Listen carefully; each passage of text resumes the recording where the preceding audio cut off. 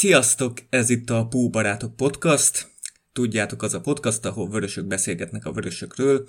Ezúttal itt van velem Dani. Sziasztok! Peti. Hello! És Szilveszter. Hey mindenkinek! Én pedig Attila vagyok. Pár perce ért véget a Spurs meccs, és hát nem akármi volt. Még most is így remeg a hangom. Egy szezonban nem tudom hány ilyen meccs van, de nem sok. Legalább egy volt már ilyen. Az Everton ellen, itt gondolom. Aha. De így nekem a City elleni 2013-14 tavaszán az ugrott be, az volt ilyen... A Coutinhós, igen. Meg azzal a meccsel vannak is itt párhuzamok. Mindjárt beszélni fogunk akkor a meccsről. Ismertetném gyors a témáinkat. Első témánk ugye a Liverpool Spurs, kibeszéljük a látottakat, értékeljük a játékosok teljesítményét. Ezt követően lesz bajnoki esélylatolgatás, és annak függvényében, hogy haladunk, még itt ilyen apró hírek, apró témák vannak, még Coutinhót valószínűleg szóba fogjuk hozni, hogy kinek mi a véleménye az ő helyzetéről, lehet, hogy távozni fog a Barcelonából, és örülnétek-e neki, hogyha visszatérne, vagy jobb lenne, ha ott maradna, mit szeretnétek. Akkor szerintem vágjunk is bele. Kezdjük a meccsel. Mennyire tetszett nektek a kezdő? Hát, ugye a szokásos kőműves volt. Mindig elmondom, vagy többször elmondtam, hogy én szeretem Hendersont, de azért az utóbbi időben gyakorlatilag el lehet mondani szerintem, hogy Fabinho most már előrébb kéne, hogy legyen a sorban nála a hatos posztra, és tulajdonképpen ez a meccs is igazolta szerintem ezt a dolgot. Alapvetően én már a kőművessel megbarátkoztam a nagy meccsekre, nem érdekel, éljük túl valahogy ezeket, és ilyen ronda gólokkal nyerjük meg, leszarom, de az, hogy mondjuk legyen egy ilyen gyengébb pont, amikor lehetnénk erősebbek is. Mondom, én szeretem Henderson, de szerintem Fabinho sokkal többet tud most már hozni a posztján, ha más nem, akkor esetleg a fejpárbajokban, és minden egyéb skillje szerintem nagyjából minimum ott van, mint Hendersoné, szóval most én azt gondolom, hogy neki kellett volna kezdeni, és akkor lehet, hogy ezt a nyomást, amit kaptunk itt a Spurs-től azért a második, vagy az első fél idő végén, meg a másodiktól gyakorlatilag folyamatosan azt lehet, hogy jobban fel tudtuk volna dolgozni. Szóval alapból nekem nincs már bajom a kőművessel, de én azt gondolom, hogy Fabinho-nak most előrébb kéne lennie, mint Hendersonnak, és egyébként a válogatott szünet előtt ez így is volt, tehát Hendo padra szorult, nem tudom most miért pont ő került be, lehet, hogy a jó angol válogatott teljesítménye miatt Klopp ezt így akarta jutalmazni, vagy azt gondolta, hogy most ő ezzel akkor így van annyi önbizalma, de szerintem nem jött be igazán ez a húzása. Itt a sütő írta, hogy kőműves Brexit középpálya. Én amúgy Lallanát hiányoltam. Tehát én neki most nagyon örültem volna ezen a meccsen, hogyha ő kezd. Nem tudom, Dani, te hogy vagy ezzel? Nem is nagyon tudom hirtelen. Én örültem, megmondom őszintén a kezdőnek. Várható volt, hogy így fogunk felállni. Az Alli és Eriksen kreativitását valahogy ki kellett toltani. Szerintem az volt itt inkább az alapvető koncepciója Kloppnak. És ez végül is sikerült. Az első fél időben, mint hogyha a pályán se lett volna a Spurs. Szerintem bejött a húzás, attól függetlenül nem volt olyan látványos a dolog, Henderson játékosa. Talán egy Fabinhoval lehet, hogy tényleg hatékonyabbak lehetünk volna egy fokkal, de abban, amit Peti mond, abban van ráció, hogy itt a válogatott beli teljesítményét jutalmazta inkább Klopp. Szerintem Lallana nem nagyon félt volna most be, mert attól védekezőbb szellemi középpálya kellett most. Szilveszter, neked mennyire tetszett a kezdő? Én is egyértelműen Fabinhót kezdettem volna a nemzetközi meccstől függetlenül, hogy jól játszott Henderson a válogatottba. Nálam is alapból Fabinho lett volna a kezdő, vagy hogyha ugyebár így álltunk fel a kőművessel, akkor sokkal előbb hoztam volna Fabinhót, hogy kellő stabilitást hozzon a középpályára. Én annyit mondanék így a meccs előtt, nekem voltak olyan, nem is tudom, olyan rossz gondolataim, így főleg, tehát a mai lapok azzal voltak tele, hogy Klopp már arról beszélt, milyen lesz, hogy ha az utolsó fordulóba gólkülönbségért kell hajtani. Akkor Mané arról beszélt, hogy muszáj minden meccset megnyerni. Tehát az látszott így a nyilatkozatok alapján, hogy akkora nyomás, És például a mai Daily Mail azt írta, hogy Mané minket választott a Spurs helyett, pedig volt az edzőpályájukon is annó, és most majd eldől, hogyha nyerünk valamit, akkor jó döntés volt-e, vagy sem. Ilyeneket. Ez nonsens hülyesége, úgy, ahogy van. És ugye még a meccs előzménye, amiről tegnap volt egy poszt is az oldalunkon, hogy Winks és Dyer, a két védekező középpályásuk hiányzott, valamint a jobbek Aurier is, hogyha jól mondom a nevét. Vanyám amúgy elment tőlük? Na, ott volt a padon. A padon, ja, padon. Jó, hát nem néztem a padot. Nagyon pocsék Vanyama. És tehát erre rá kellett volna szerintem játszanunk, hogy egy ilyen gyémántszerű középpályájuk volt, de a fullbackeknek mégse tudott senki se segíteni. És ezért szerintem ez a kőműves középpálya, ez túl óvatos volt. Itt Klopp hibázott szerintem. Akkor nézzük a meccs történéseit. Ugye az első félidő az a miénk volt. Én az első félidőből leginkább Firminót emelném ki. A gól nem csak a gólja miatt, hanem azért is már brilliáns passzokat adott Manénak, Salának. Szóval nálam ő volt az egyik legjobb, meg természetesen Robertson. Uh-huh. Nekem így az első negyed óra az azért furi volt ott. Melyik csapat volt fölényben? Peti? Mondanám, hogy meg tudom neked mondani, de nekem nincs digi sportom, és 20 percig vadáztam streamet, úgyhogy ilyen 10 másodpercet láttam, aztán fél percet nem, úgyhogy nem tudok neked erre exakt választ adni. Amennyire utána olvastam, ott nem mi voltunk nyerekben. De sajnos saját tapasztalatom nincs erről a kurva első félidőről olyan mély. Én azt írtam fel, hogy az első 15 percben Móra úgy élt, mint a Fener, csak mindent elcseszett. És az első negyed órában. Aztán elkezdtünk focizni, de itt voltak gondok. Én a Robertson Trippier párosítást jegyeztem meg ott magamnak nagyon az első fél időben. Akkora mismatch alakult ki, hogy az valami elképesztő. Robertson úgy lejátszotta a bal oldalt, hogy az valami tanári volt. Ugye onnan jött a gólpaszt is, ő adta a gólpaszt is. Mellette még az Arnold szabad szögleteit tudnám megemlíteni, hogy kétszer is megpróbálta átvenni Joriszt, egyszer a rövidre tekelte, akkor ugye a kapufán csattant Alaszti, egyszer a hosszúra, az is elég veszélyesen kanyarodott. Tetszett a koncepció, hogy így elég sokan betömörülünk középre, és akkor Joris nem tud mozogni. Itt mint hogyha kicsit eltanultuk volna ezt a Burnley-től, hogy ott is ugyanazt csináltuk, amit igen, a Burnley. Ja. De működött, attól függetlenül, hogy pont bal szerencsésen nem tekeredett be egyik gól se, nem Jorison volt. Visszatérve ezekre a szögret variációkra, ez kicsit nekem ilyen bohóckodásnak tűnt. Azt kellett volna erőltetni, mint az előzőekben. Van Dijk fejét keresni, vagy Matipét. De ez nálam bohóckodás volt. Akkor mehetett volna, hogyha mondjuk 2-vel megyünk, mert akkor azt mondom, hogy miért ne próbálja meg. Így is meg lehet, csak... Hát ha azt nézzük, hogy 3 belső védővel volt a Spurs, és még a Sissoko sem fejel olyan rosszul, akkor talán védhető ez a hozzáállás, hogy akkor inkább próbáljuk meg első szándékból betekerni, mint sem, hogy erőltessük ki felpálybart. Még akkor is, hogyha Van Dijk nagyon nagy százalékban nyeri a felpálybarait. De hol látsz ilyet, hogy valaki a szögletből próbálja betekerni? A Burnley elleni meccsen láttam nem mentség például. az, hogy van 3 középhátvédő, aki magas. Ez nem mentség arra, hogy valaki rátekerni a szögletből. Értem én, hogy Arnoldnak rohadt jó a rugó technikája, de ez számomra, meg Balázs is írta ugyanúgy, hogy amit én most elmondtam. Idén 1 gólt kaptunk a 16-oson kívülről. Melyik volt az? Azt, amit betekert a Burnley srác a szögletből. Igen. Balázs írja, hogy megveszik Bódit a Lokiból, majd ő betekeri. Hát akkor már inkább Dombi Tibit. Akkor már inkább Trent. Tehát Trent egy ilyen 5 fajta szögletet minimum végzett ezen a meccsen.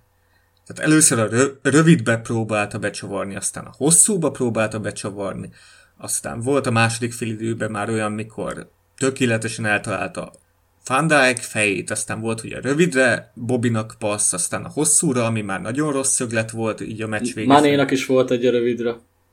Itt felírtam még ezt a statisztikát el akarom mondani, hogy a Premier League-ben a legtöbb kapus hibát az elmúlt 3 szezonban, 9-et csinált Pickford, 8-at Lloris. Szóval valamilyen szinten érthető volt, hogy rá akartunk játszani arra, hogy hibázik.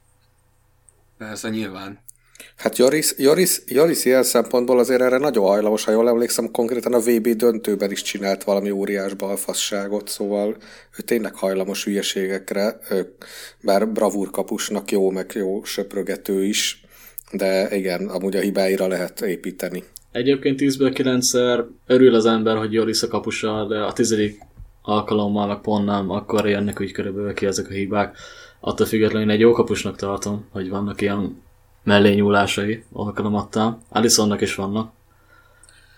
Nem tudom, kell-e Jani írt a Twitteren, hogy most már a Spursnek el kell gondolkozni, hogy vesznek helyére új kapust? Nem tudom. Hát ez azért erős. Minek? Ott a Vormű, lábbal jó. Én is a védési százalék azért erős neki.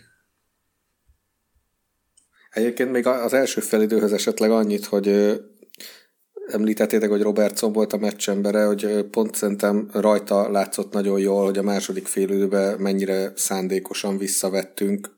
Ott nem is emlékszem olyan nagy elfutására, vagy akár, hogy a 16-os környékén felbukkant volna. Nagyon hátrahúztuk, vagy benyomott minket a Spurs, nem tudom, de teljesen más volt az ő oldalán is a játékkép, ott nagyon más volt. Alisson bizonytalanságai tényleg itt sütő kérdezte. Az első fél évben azért sok rossz megoldás, a másodikban is egyébként, de az elsőben is volt egy jó pár megoldása, ami nem úgy sikerült, hogy kellett volna. De amikor a Milnerrel nem értették meg egymást, bár azt szerintem pont Milner hibázott. Igen, meg a második fél időben az a nagyon rossz kipasszolása a Matiphoz, amit nem értem a Matip. Mégis nem rajtam volt. Az első fél időben is volt, hogy kijött tisztázni, vagy felívelni. Igen. Volt egy olyan is, amikor kigyalogolt egészen a 16-os sarkáig, hogy majd felszabadít, aztán olyan kacskán találta, hogy a lelátó második soráig jutott egészen a labda, ahelyett, hogy ment volna fel a tribűnre. És Virgil azért sokszor megmenti a seggét neki. Hát a Van Dijknak, hogy ez már a második fél évben volt, az a 86. percben, amikor Sissoko és Son vezette a kontrát. Az valami... Na jó, azt majd a végén mondjuk már. Oké, csak neki közben. Ha már Van Dijk... Ez valami olyan momentum volt, hogy az tényleg egy olyan, mint Coutinho gólja a City ellen akkor. Szerintem az valami első fél időből még valami hozzáfűzni való. Nem igazán. Arra nem emlékszek. Tényleg. VVD, ja, a Virgilnek az eladott labdája. Még az első fél időből, ha jól tudom. Vagy ha jól emlékszek. Volt olyan? Volt. Úgy, ahogy Hendersonnak is volt. Egyébként az első fél időben is, igen, szerintem egyébként pont a kőműves, nem tudom, hogy ők pressingeltek jól, vagy mi volt a baj, de azért nagyon sok labdát elszórtunk, még a saját harmadunkba is voltak ilyen eladott labdák, amiből itt simán kontrázhattak, de hát szerencsére nem sok mindent csináltak. Azt tegyük hozzá még, hogy Eriksen azért elég enervált volt szerencsére. Én a NBC-n néztem a streamet végül, és ott is folyamatosan mondták, hogy hát nincs a toppon, hála a jó Istennek. Azért, hogyha ő élesebb, akkor nagy bajba lettünk volna, mert nagyon sok labdát kapott, úgyhogy tényleg így volt előtte terület, és valahogy sose sikerült nekik összehozni. Alira nem is emlékszek, hogy miket, hogy át. Hát volt egy nagyon nagy lövése kapuval szembe, amit fölé ment, ott az élet volna eltalálni a kaput, az nagyon nagy szívás lett volna. Első fél időben Manénak volt hasonló az első fél időben, ott ugyanúgy mellé lőtte hasonló szituációval. Szóval az, hogy úgy nézzük, akkor ilyen 1-1. Hát igen. Tehát az első félidőt szerintem, hogyha nem kőműves középpályásokkal vagyunk a pályán, sokkal jobban is kijöhettünk volna. És amit itt még megjegyeztem, hogy a Nem tudom, a Digit kinéztek közületek. Én nem BCS-önt. Én hallgattam, ott néztem. Szerintem a kommentátor kurva jó volt. Hát megmondom őszintén, annyira nem figyeltem. Nem hallgattam. Közben sok mindent csináltam. De tényleg most viccen kívül. Felírtam a nevét, azt hiszem Szarka András. De mindennel képbe volt. Jó hangja van amúgy? De nincs olyan jó hangja. Azt hiszem, eddig olasz meccseket közvetített, én meg azokat nem néztem. Így teljesen a semmiből jött, hogy tehát talán lehet most hallottam másodjára, vagy harmadjára, vagy így a hangja ismerős volt már korábbról. Tehát olyan napra kész, gondolom ott van előtte a Twitter is, folyamatosan mondja az ilyen friss statisztikai információkat, akkor pletykákat egyáltalán nem mondott, hál' Istennek. Tehát olyan kommentátor nagyon nincs, aki így szűrni a pletykákat, de ő... Hát az lehet, hogy Liverpool drukker, és akkor ahhoz ért. Viszont más meccseket meg nem tudna jól közvetíteni, de ez most csak rossz indulat, nem tudom, hogy így van. Nem tudom, tehát így a híreket szerintem tökéletesen vegyítette a közvetítéssel, felkészült, informált, tehát évek óta ilyen jó speakerrel én nem találkoztam, szerintem. Na hát akkor ami azért... leszedem majd enkorra, és visszahallgatom. Hát a második félidőben már nem tetszett, mikor felemlegette, hogy 10 ponttal vezettünk is a Premier League-ben, mert az egy ilyen hatásvadász mondat volt, mert mi egy napon keresztül vezettünk 10 ponttal. Meg akkor is egy meccsel többünk volt azért. Igen. És egy fordulóban volt eleve, hogy 7 ponttal vezettünk, és egy napon volt, hogy 10 ponttal vezettünk, szóval az egy teljesen irreleváns hatásvadász mondat volt tőle. Meg mikor gólt kaptunk, akkor is ráment arra, hogy fú, milyen sok gólt kapunk mostanában. De ezt leszámítva szerintem nagyon korrekt volt. Akkor még se hallgatom vissza. Nem, nagyon jókat mondott.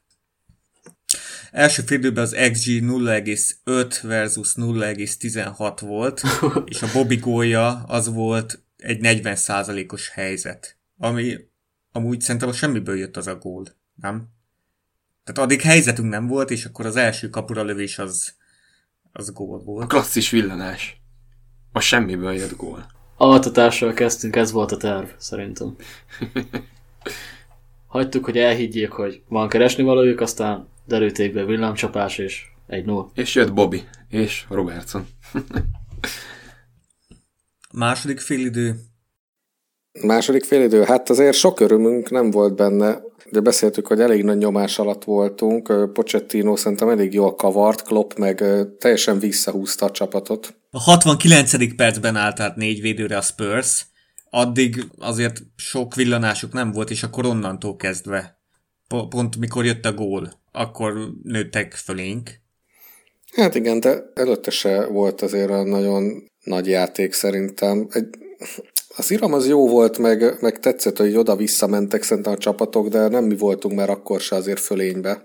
Ezt egyáltalán nem lehet lemondani, de még a kiegyenlítettet se mondanám, hogy így volt. Az tény, hogy igazán fölénybe ugye a 70. perc környékén voltak, akkor nem álltunk jól. Ezzel picit vitatkoznék, mert szerintem voltak ott helyzeteink, csak szarul lettek megoldva. Szalának a görcsösségét emelném ki egy kicsit, hiszen ott a 60. perc környékén kétszer is volt olyan, hogy zicserben vezethettük a kontrát. Ha leadja Manénak, nagyobb helyzet is alakulhatott volna ki belőle, de aztán inkább úgy döntött, hogy ellövi. Rosszul döntött mind a kétszer, így utólag. Szerintem ott azért benne volt egy esetleges második góllal eldöntjük a meccset. És ki adta neki azt a gólpaszt? Az már nincs meg. Gólpaszt, kulcspaszt. Henderson? Firmino. Szóval inkább ilyen adok-kapok volt szerintem, mind a két oldalon volt helyzet. Igen, teljesen felszakadt, én is így. Elég sok terület volt a középpályások előtt szerintem, mondjuk nekünk szerintem kicsit kevesebb. Ők szerencsére azért elbalfaszkodták a nagyobb helyzeteiket. Azért volt egy-két olyan szituáció, de ez ránk is igaz, persze mondott, hogy mi is elbalfaszkodtuk, de szerintem ott azért nekik volt több olyan szitu, amiből itt ki lehetett volna jobban jönni. Na mindegy, hát azért végül is minden jó, ha a vége jó. Úgyhogy nem lett komolyba, és hát a végén meg sikerült, aminek kellett. A gólról mi a véleményetek, amikor a 72. percben, valamikor a 70. perc környékén ott történik egy szabálytalanság, Kane felkapja a labdát, ledobja a földre, a bíró nézi, de nem sípol semmit, mozog a labda, felrúgja, tehát ez a gól egyértelműen Kane érdeme volt, viszont teljesen szabálytalan volt. Igen, mert mozgott a labda. Ez így van. Nekünk is volt egy ilyen támadásunk, meg a Danival beszéltük, hogy Alissonnál mozgott a labda. Ellen mi ugyanígy szereztünk vezetést, igen. Amikor Alisson kipasszolta a labdát oldalra Trentnek, feljátszott a Salának, és befejezte 1-1-be. Ha ott nem sírt a szánk idézőjelbe, hogy nem fújták vissza, akkor itt se. Pláne, hogy itt még szerintem kevesebbet is mozgott a labda, mint nálunk Alisson eseténél. Szerintem ennyit el lehet engedni. Ez így van, viszont így mind a kettő támadás szabálytalan volt, ahogy indult. Egyszer a kárunkra tévednek, egyszer a javunkra. Ez kiegyenlíti egymást körülbelül egy szezonon át. Ettől még nem von le semmit Kane érdeméből, mert az hatalmas nagy észrevétel volt, hogy szélre kitette Trippiernek. Onnan lejátszották pillanatok alatt. Nagyon elcsúsztunk, és egyébként még könnyen ki is lehetett volna védeni, mert hogyha Henderson mondjuk, talán azt hiszem ő volt a faltoló játékos, beáll a labda elé, akkor az egészből nincsen semmi. Most nem ráverve a balhét egyébként senkire, mert szerintem olyan, hogy hibás, szerintem ebből a gólban a részünkről nem volt. Igen, abban a pillanatban, amikor Kane elrúgta a labdát, abban a pillanatban Henderson hátat fordította, és éppen beszélt, és mondott a többieknek valamit, úgyhogy nem is volt rá esélye, hogy egyszerűen odaálljon, és mondjuk megakadályozza egy sárgalap ért cserébe mondjuk azt, hogy Kane elője. Pedig, hát azzal kellett volna foglalkoznia, nem a magyarázással. Egyszerűen onnan senki nem hitte el, hogy Kane majd fog húzni egy ilyen váratlan dolgot, így kijátsza egyből a szélre. Tehát Twitteren Hendót osztja mindenki. Mikor nem? Igen. Igen. Hogyha valakinek lehetne itt hibát keresni, akkor az a Hendó. Tehát a fullbackek lemaradtak, de hát erről egyáltalán nem tehettek. Itt a Kane felismerése. Hát igen, bosszantó, hogy ott pofáz, írja Sütő Zoli is. Itt cseten. Móra bezeg odalépett a szabadoknál. Van, hogy Hendó is odalép amúgy, csak szeret domálni. Gondolja, hogy a kapitányi skillekhez ez is hozzátartozik, hogy ossza, nem tudom. Arról viszont tényleg nem tehetett, hogy a fullbackjeink nem értek vissza, és ennek köszönhetően nyílt akkora terület ott a bal szélen, amiből végül is a középre tett labdával a gól született. Szóval nem tudom, én ennél a helyzetnél nem tudnám hibáztatni Hendót. És akkor, ahogy Peti mondta, hogy itt megkavarta a kártyáit nagyon Pochettino, telefonált, és akkor beszállt Son a védő helyett. Nem is ugrik. Davison Sanchez jött le. Igen. És akkor innentől teljesen a Spurs uralta a meccset. Itt Balázs is írta, hogy ez volt itt a sorsdöntő Son becserélése. És főleg, hogy mi pár percre utána meg lehoztuk a teljes középpályánkat szinte. Igen. Lejött Milner, Henderson és... Próbáltuk már akkor valami kis kreativitást csempészni még előre, de hát az már ilyen eső után köpenyeg jellegű volt egyébként. Ilyen erőltetett dolognak hatott. És majdnem rá is fizettünk, mert egyébként, hogyha Van Dijk a 86. percben nem hozza azt a fantasztikus levédekezést 2-1-ben, amit ott vezetett rá Sissoko és Son. Ugye végig lefogta a passávot, és a végén még azt is kikényszerítette, hogy Sissokónak a gyengébb lábára kelljen támaszkodni, mármint hogy a gyengébb lábával kelljen lőnie. Szóval az akkora fantasztikus világklasszis megoldás volt, hogy szerintem ilyen nincs még egy ilyen védő, mint ez a Van Dijk. Klopp viszont azt mondta erről, megdicsérte a Van Dijkot, de azt mondta, hogy igazából nem Van Dijkon múlott az, hogy nem kaptunk gólt, mert Sissokónak ezt be kellett volna fejeznie. Ez teljesen tudatos volt szerintem Van Dijktól. Nem. Hogyha visszanézitek, nagyon szépen lezárt a passávot, ez igaz, ez tényleg, ez tény. Viszont az utolsó pillanatban ott 1-1 volt Alissonnal szinte, És az már a saját hibája volt az, hogy ennyire felérugta. De ez mutatja a klasszisát, hogy lehetett választani Sissoko ilyen ballábbal, vagy Son az erősebb lábával. Igen, és igen. direkt fogta végig a passávot az utolsó pillanatig, utána leváltott Sissokóra, hogy ki kelljen tolnia még egyet balra, a gyengébb lábára. Nem is tudom, Matip hol volt figyeljetek. akkor. Tehát így teljesen előre sprintelt. Itt kimozgatta Kane, kiment vele az a baj. Kane hátrébb ment labdáért. Kane-nál, igen. Szerintem vele mozgatta, de én úgy emlékszem. És akkor itt bemaradt a rés mögötte. Hát ahogy Zoli is írta, igen, Van Dijk, amit tehetett, ott megtett. Ott tényleg kimaxolta az egészet, és ez Sissoko múlott. És tényleg amúgy Klopp se szállt el, és nem dicsérte agyon Van Dijkot, hanem azt Még mondta, be kell hogy... húznia neki a Premier League legjobb játékosa a címet, majd aztán... Persze. Ja, ezt várjuk. Tehát itt tényleg olyan volt, hogy Van Dijk választhatott. Son lője, a Premier League egyik legjobb támadója, vagy Sissoko a gyengébb lábával, és ezt így megcsinálta. És ez volt a legjobb opció, és Igen. kihagyta. Persze szerencse volt a végén, hogy kihagyta, tény. be is lőhette volna ennyi erővel, de maga a döntéshozatali folyamat, amin végigment Van Dijk, hogy pillanat tört része alatt, Ahogy azt mozgott, egyszerűen nem lehet levédekezte. igen, így van. Persze, ez elképesztő volt, tényleg világklasszis Hogyha volt. 2013-14-re, mert ugye akkor volt, hogy utoljára így versenyben voltunk a Premier League-ért. 13-14, ugye? Igen. Igen, Tehát, hogyha akkor mindenkinek az ugrik be, hogy elcsúszott Gerrard, Hát nekem nem. hogy jó, most Liverpool szurkolókat hagyjuk, mindenki más, a trollokat. Akkor, hogyha most megnyernénk, akkor mindenkinek ez lesz az egyik kulcsmomentum, amit itt Van Dijk csinált. Tehát Ezzel teljesen egyetértek.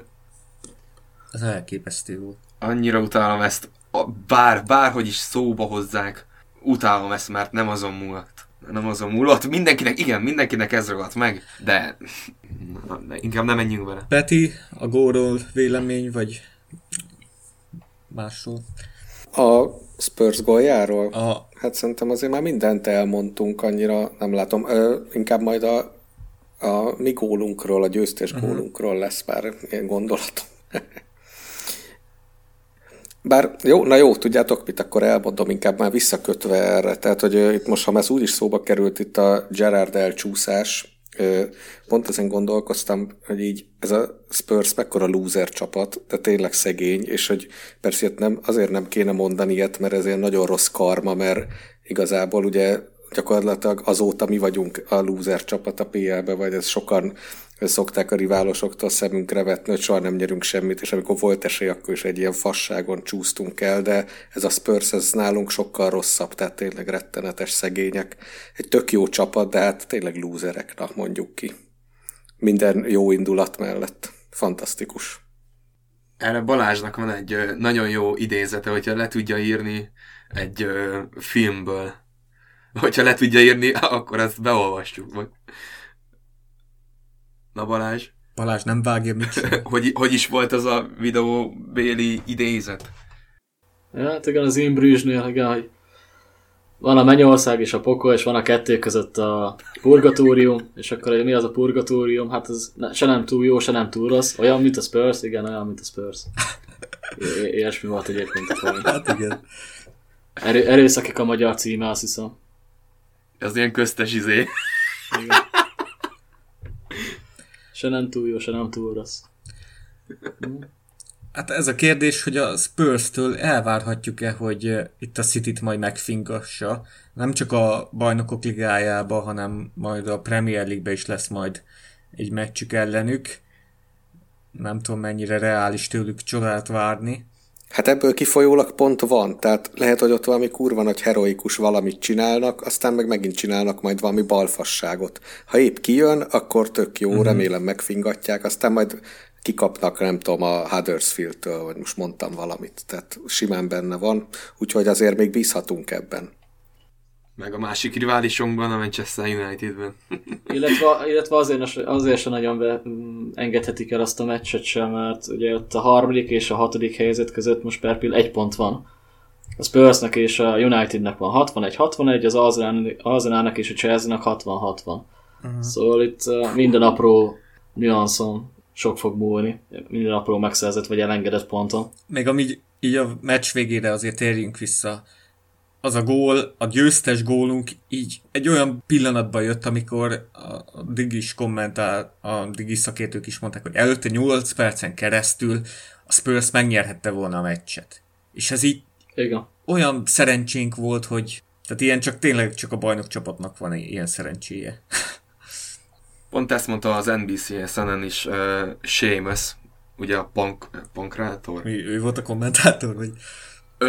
Nem, ő volt Bostonban, és ugye onnan közvetítettek élőben, a meccs után oda kapcsoltak, és pont ugyanezt mondta, mint te, hogy a bajnok csapatnak kell lennie ekkora szerencsének, mint most nekünk volt.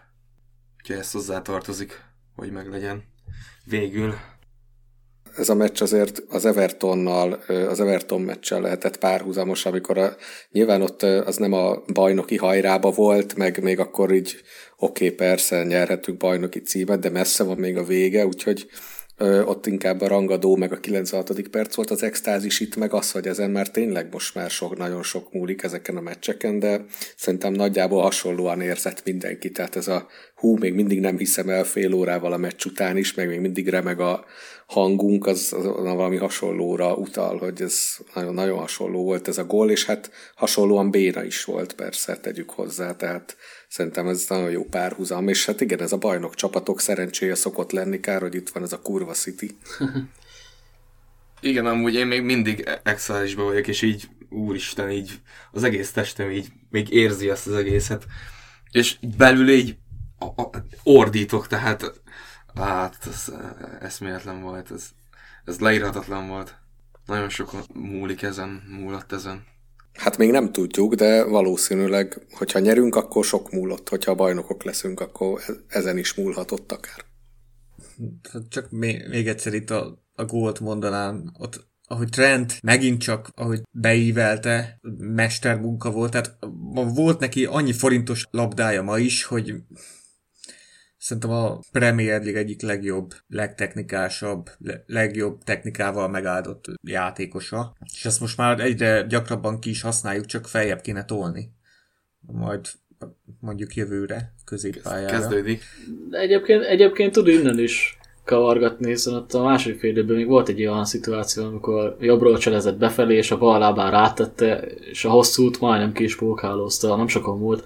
Bele is tornázott egy kicsit Joris biztos, ami biztos alapon. Szóval innen is helyzetre tud kerülni.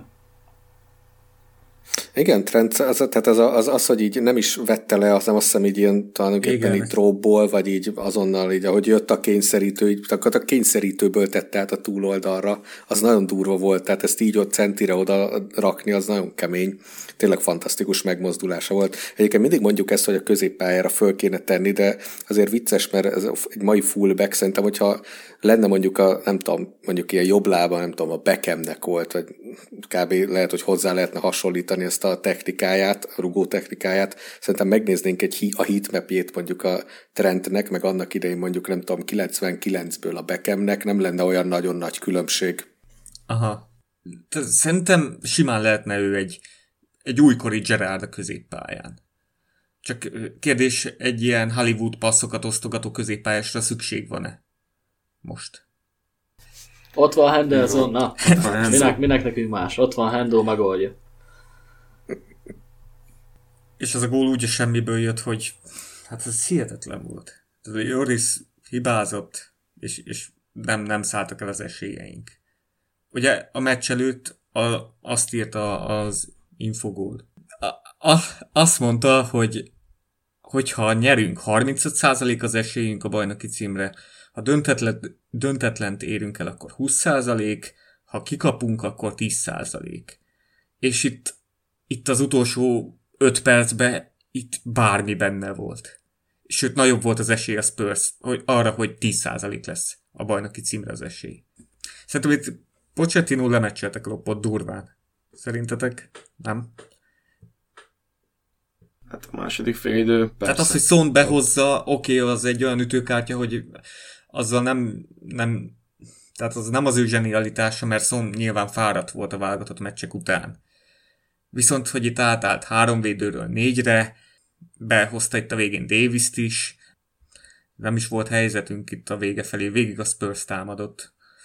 Hát én nem tudom egyébként, hogy a Kloppot azt mennyire nehéz lemeccselni. Nyilván imádjuk, szeretjük, meg a világ legjobb edzője, de azért a meccs közbeni váltásainkről ő nem annyira híres, és emiatt szerintem szoktunk is sokat baszkódni, vagy baszmegelni, hogy miért nem tud meccs közben belenyúlni rendesen a mérkőzésbe, szarok a cseréi. Persze van, amikor bejön, de hogy szerintem ő pont a meccselésben, menet közben már nem annyira erős. Hát igen. Nem tudom, a Origi beküldése, itt kell azt írja, hogy nyomás alá került a Spurs védelme. Szerintem az amúgy egész jól sikerült, hogy tényleg Originak a beállása. Szerintem sehogy nem sikerült. Hát volt egy szabadrugása, amit olyan magabiztosan lőtte, hogy És majdnem gól lett belőle, hogy megpattant. Igen, jó. Szóval lehet olyan szarul meglőni egy szabadrúgást, hogy gól legyen belőle, meg lehet olyan jól is, hogy mellé megy. Attól függetlenül most az önbizalma megvolt, hát most ne vegyük el ezt. Hogy ti nem hiányoljátok Shakirit? Mert nekem tökre hiányom van már. Én vártam volna most is, hogy beáll, de nem. Érdekes felvetés, nem tudom, még múltkor sérült volt, hogy azóta mennyire egészséges. Én olyan rég láttam már, hogy nem is emlékeztem, hogy nálunk játszik. Ugye Shakirival az a helyzet, hogy sérült volt elvileg már egy hónapja is, és akkor mégis edzett, mégis ott volt a kispadon. Klopp azt mondta, hogy azért, mert nem voltunk elegen, tehát ő felfért így is a padra sérülten. De már bedobni azért nem dobta be, mert hogy nem 100%-os, és akkor amikor jött most így ez a válogatott szünet, akkor így ment rehabra.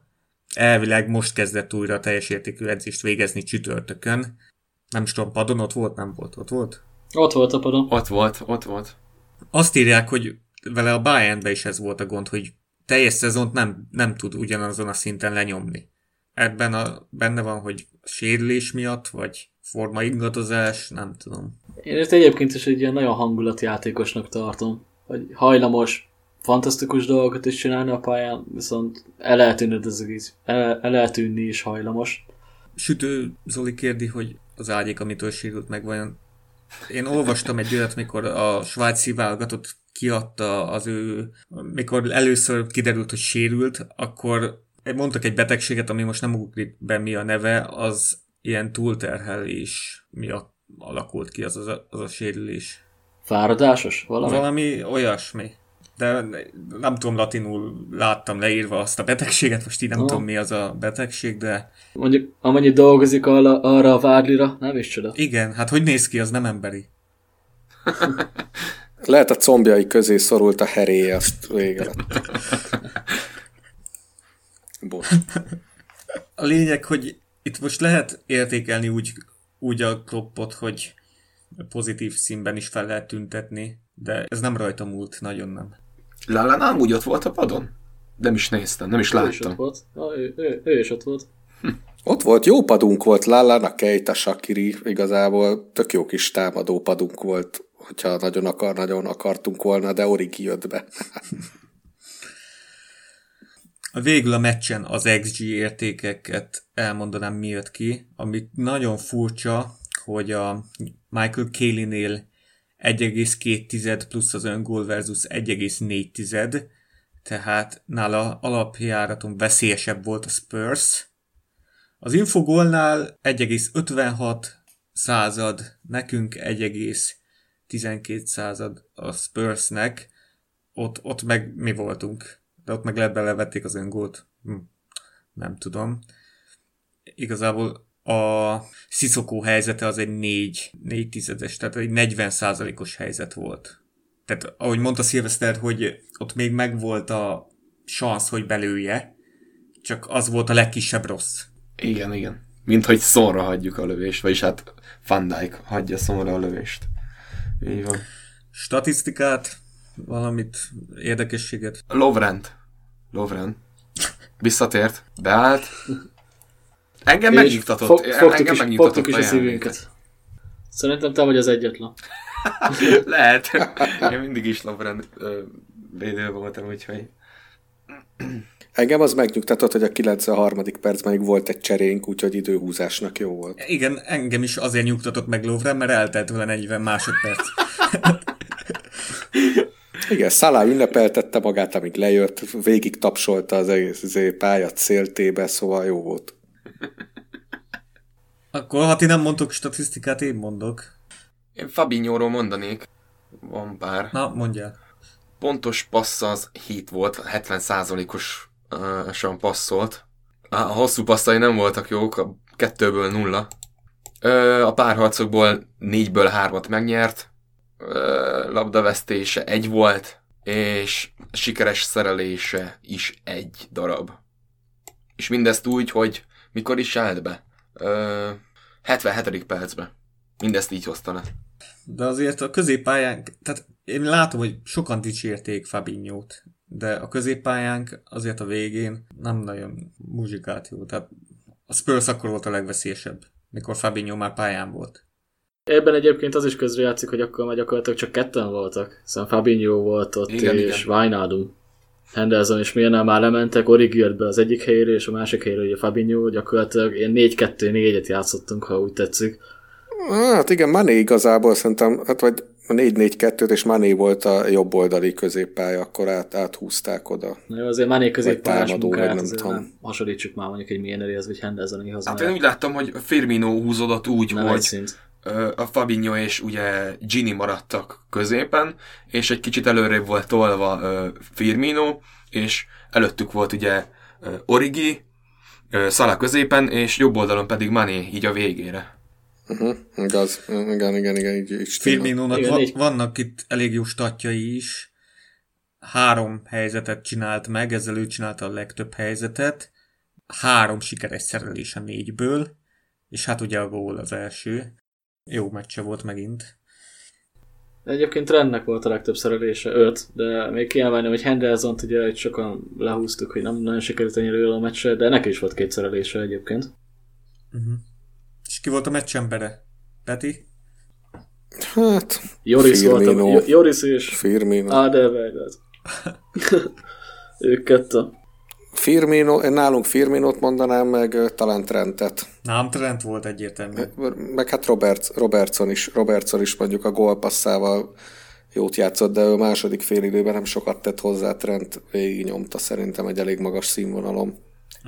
NBCS-en ugye Robertsont választotta meg, mint meccsembere. Az Echo-n egyébként Van Dijk kapott 9-et, Robertson 8-at, Alexander-Arnold 8-at, a többiek 7-et kivéve Alisson, mert ő 6-ost, Henderson szintén 6-os, és Wijnaldum 6-os, szóval a többiek azok maradtak 7-esek. Egyébként Van Dijk nálam is, és Alexander-Arnold, ők kettőjüket nagyon-nagyon kiemelni. Meg Robertson a 3. akkor így. Igen, ha még választani kéne így a dobogó alsófokára. Ott lenne még azért Bobby, és én is oda tenném, úgy, mint ahogy Peti. És akkor most úgy állunk, hogy a Chelsea 2004-2008-as hazai veretlenségi sorozata után a mi veretlenségi sorozatunk most a leghosszabb. 37 hazai meccse nem kaptunk ki, akkor a Chelsea 86 talált, hát majd pár évben hozzuk őket. Ja. Unitednek volt valami 35, meg a Citynek valami 34, úgy emlékszem. Tehát a City is most, nekik is 2010-12-ben volt egy 37-es, tehát velük most így egába vagyunk. Akkor még itt ami érdekesség, hogy a Liverpool Spurs meccseken volt a legtöbb öngól ebbe a párharcban. 10. Valahogy ez vonzza az öngólokat. 6 Liverpooli, 4 Spurs öngól. Hát ez most nagyon fontos volt. És ami még fontos, hogy amikor utoljára bajnokságot nyertünk, akkor ugyanannyi pontunk volt, mint ebben a pillanatban. 79. Alig ha hiszem, hogy ez most elég lesz. Hát az lenne a világ 8. csodája, ha elég lenne. Tehát ez a durva, hogy 79 pontunk van, hátra van még 6 meccs, tehát 18, akkor az 97, nem, de Nem. 97 pontunk lehet még, hogyha mindet megnyernénk, de hát... Még itt olyat találtam most egyébként, hogy ez volt a 33. olyan győztes gólunk, ami a 90. perc után született. Premier League-be, ugye? Liga elsők vagyunk, igen, Premier League rekord ez. Vagy hát ez a legtöbb. Pedig... Az Arsenalnak van 25, Unitednek 22, Spursnek és ennyi, meg a Chelsea-nek 21. Pedig a Unitedre gondolna szerintem. Igen, mindenki arra gondolna. Ennyit a loser csapatról. Úgy látszik, a Fergie time mégse olyan igazi Fergie time. Bocs, ez mikor időszakra vonatkozik, Dani? Premier League időszak. Mióta Premier League a Premier League? Mert az egybe este a Fergie time-on arra tippeltem volna, hogy ez csak ilyen újkori dolog, de ez vicces. Most írják Twitteren, hogy mi az? Uncle az boka, ugye? Uncle? Ja. Igen. Hogy be kellett jegelni a Van Dijknak a bokáját, mert sérüléstől tartottak, de a BBC-nek azt mondta, hogy minden rendben van. Hát nem, reméljük, hogy nem sérült le, akkor viszont jöhet vissza Lovren. De mondjuk már Gomez is felépült, szóval... De hát Virgin ne sérüljön le sose. Statok alapján bajnokok vagyunk, azt írja Sidő. Bizony. Na, térjünk rá a bajnoki esélylatolgatásra, akkor így mondom sorban a meccseket. Most szerdán 20:45-kor Man City Cardiff. Mi lesz? Sima vendég. Házat, családot, azt mondja, mindent Crystal ráálltam. Palace-nál sem mondta meg senki se, hogy nyerni fognak. De amúgy... Tehát a Cardiff bennmaradásért harcol. A Cardiffnak egyébként ma is meg lett volna rá a sansza. A Chelsea ellen. Kikaptak? Utolsó Ki? Hát percekben. megfordította a Chelsea. Sajnos néztem. Meg egy méteres les gólla. Azt viszont nem láttam. Akkor nem vártok meglepetést, ugye? Cardiff ellen. Sajnos nem. Sima City. Sajnos. Oké. Péntek Southampton Liverpool. Ugye azt mondom, hány pontra is van a Cardifftól, Peti? 5, azt hiszem. 28 van a Cardiffnak, és 33 a Southamptonnak, ugyanannyi meccsük van. Tehát, Szóval úgy még azért biztonságos távolban. Akkor ezt még elengedhetik, igen. tehát a Southampton akkor egy fokkal kényelmesebb ellenfél, mint a Cardiff. Főleg, hogy még a Burnley is ott van, 32 meccs per 33 ponttal, szóval nekik plusz egy meccsel van ugyanannyi pontjuk, mint a Sotonnak. Szilveszter ütni fogjuk a Southamptont idegenben?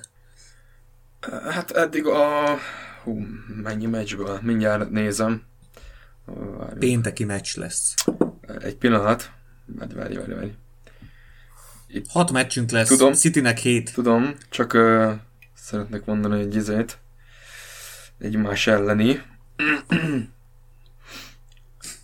Most nem fogom mindegyiknek kikeresni, ugye? Már kikerestem. Hát elég változatos, sokat játszunk idegenben velük, de én azt mondom, hogy hozni fogjuk. Hát hány pontot buktunk idén a top 6-en kívüli csapatok ellen? Hányszor buktunk pontot? Szerintem West Ham, Leicester, meg még talán egy. De most ez a meccs olyan lendületet adott nekünk, hogy hozni fogjuk. Igen, azért azt a Southampton menekülőben van éppen, tehát az utolsó 4 meccsükből 3-at nyertek. Többek között a Tottenhamet is elverték ugyanúgy 2-1-re, mint most mi. De mondjuk a másik 2 győzelem az a Brighton meg a Fulham ellen volt, szóval nem volt egy... Ez már nagyon hosszú győzelmi széria. De azért nem olyan rosszak. De egy rendes fiók csapatnak le kell feküdni nekünk. Főleg, hogy ott van Inks. Hát igen, és ő nem játszott. Igen. De ellenünk Tudom. nem játszik. Igen. Tudom. Azt tudom, a Brighton ellen kezdett, akkor úgy számolunk, hogy azért ezt meg kell nyerni.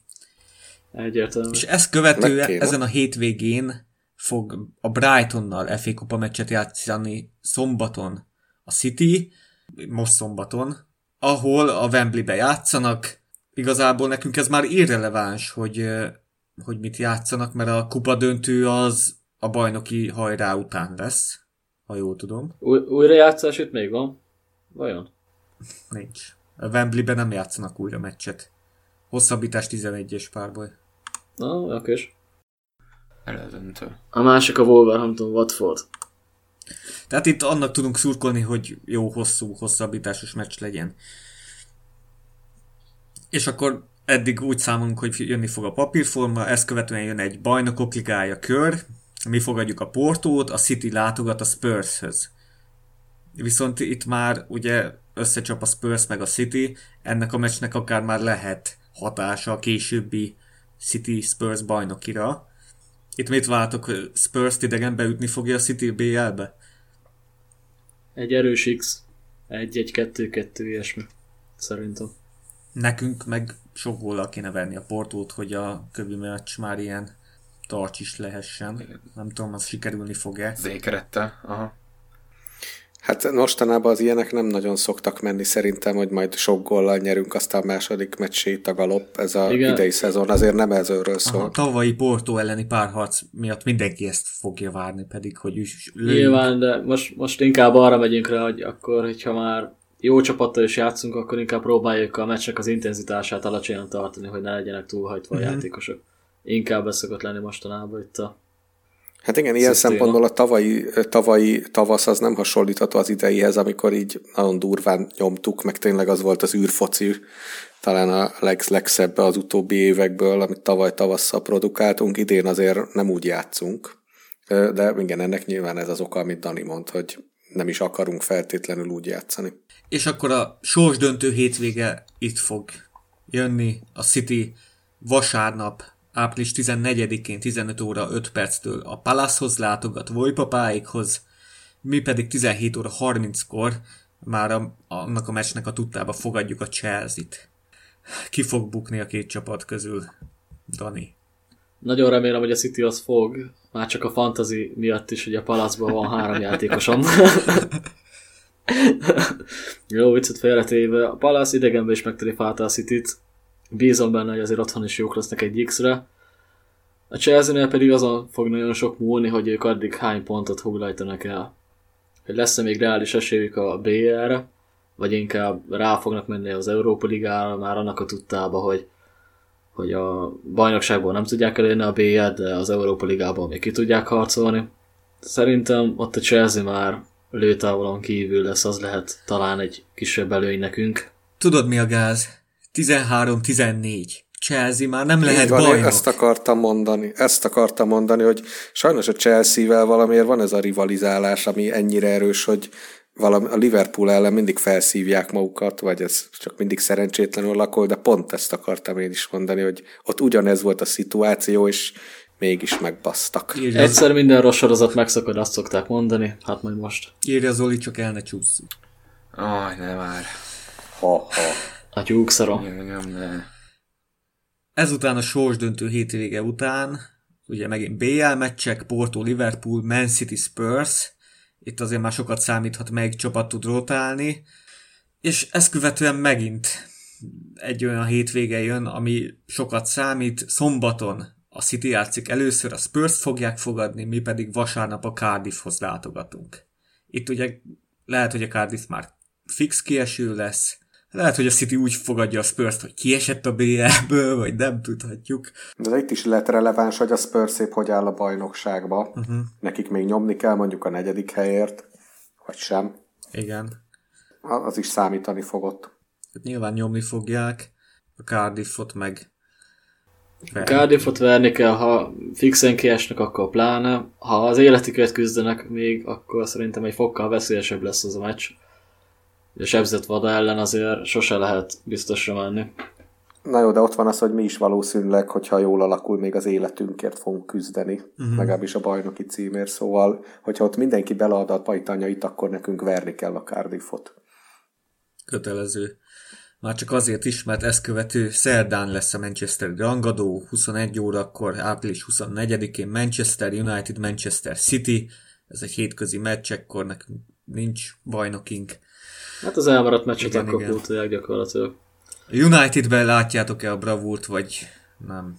Szilveszter? Visszatérek Roy Hodgsonra, mert én nem kaptam szót, úgyhogy én elmondom, hogy mekkora lenne, hogyha Roy Hodgsonék Crystal Palace-on mindkét meccsen ütné a Cityt, vagy legalább a másodikon is pontot rabolnának tőlük, legalább 2, hogy egy jusson nekik. Egyszer az életbe szurkolni fogok most a Manchester Unitednek, úgyhogy nagyon remélem, hogy pontot vesztenek majd. Ez egyébként nagyon pikáns, dolog lehetne. Itt már beszélgettük ezt korábban itt a csoportunkban mi is, hogy a United gyakorlatilag besegíthet nekünk úgy, hogy segít magának is, mert ők valószínűleg a BL-ért fognak menni ott az Arsenal Spurs versenyfutással, talán Chelsea is még, nem tudni. Viszont ha nyernek, azzal nekünk tesznek kurva nagy szívességet, és azért a Manchesteri rivalizálás és a United-Liverpool rivalizálás egy teljesen új szintre emelheti ez a párharc gyakorlatilag itt. Sanyi barátunk dobta itt be, hogy miként hathat ez a rivalizálásra. Most egy United szurkoló minek örülne? Nyilván annak, hogyha meg lenne nekik a top 4. Egyik szemük reméljük, hogy sírni fog, a másik meg nevet. Hát, ez lenne mindenképp így lesz. Szóval az... United drukkerként egyébként talán jobban piszkálna az a felduzzasztott, új gazdag Manchester City, mint egy történelmi rivális. Nem? Én gondolom így? Én a Stratfordon és az NST-n így olvasva a kommenteket az jön le, hogy a Citynek szurkolnak. Igen. Hát akkor álljanak fel, vagy ne álljanak ki 0-3, menjenek az Európa Ligába, a City meg legyen bajnok, azt akkor megfészhetik maguknak utána. Kövi meccs, április 26 péntek, Liverpool-Huddersfield, ennél egyértelműbb nincs, szóval pont ez lesz majd olyan, hogy a Huddersfield egyes játékosai meg akarják mutatni, hogy nekük még helyük van a Premier League-be, hát ha megveszi őket. Mind a három. Reméljük, hogy elkeseredve és sírva fognak a pályára elépni már az első sípszótól fogva. Mondjuk... Huddersfieldben van Premier League szintű játékos? Huddersfieldben? A kongoló, aki a Monakóból érkezett, azt mindenképpen ki lehetne emelni.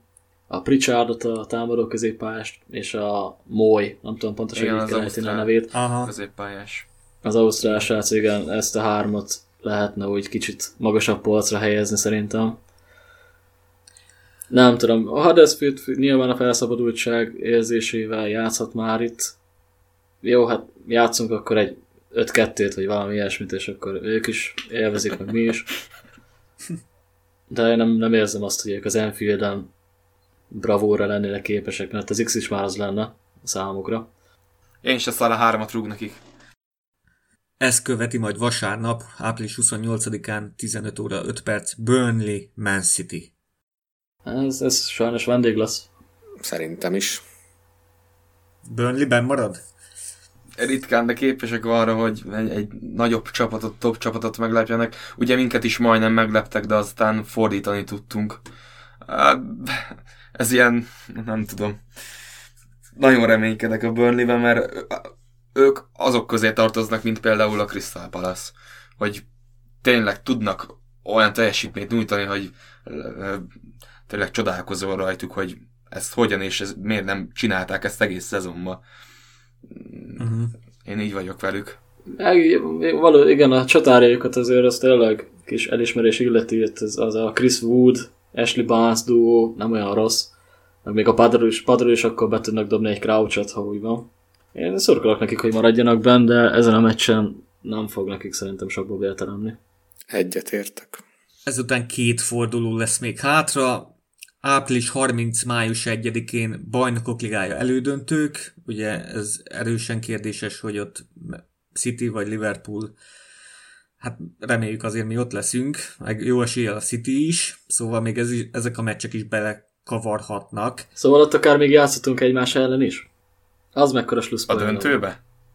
De csak nem, mi csak a döntőbe játszhatunk. Jaj, döntőre, ugye bocsánat. másik ágon vannak. Nem baj.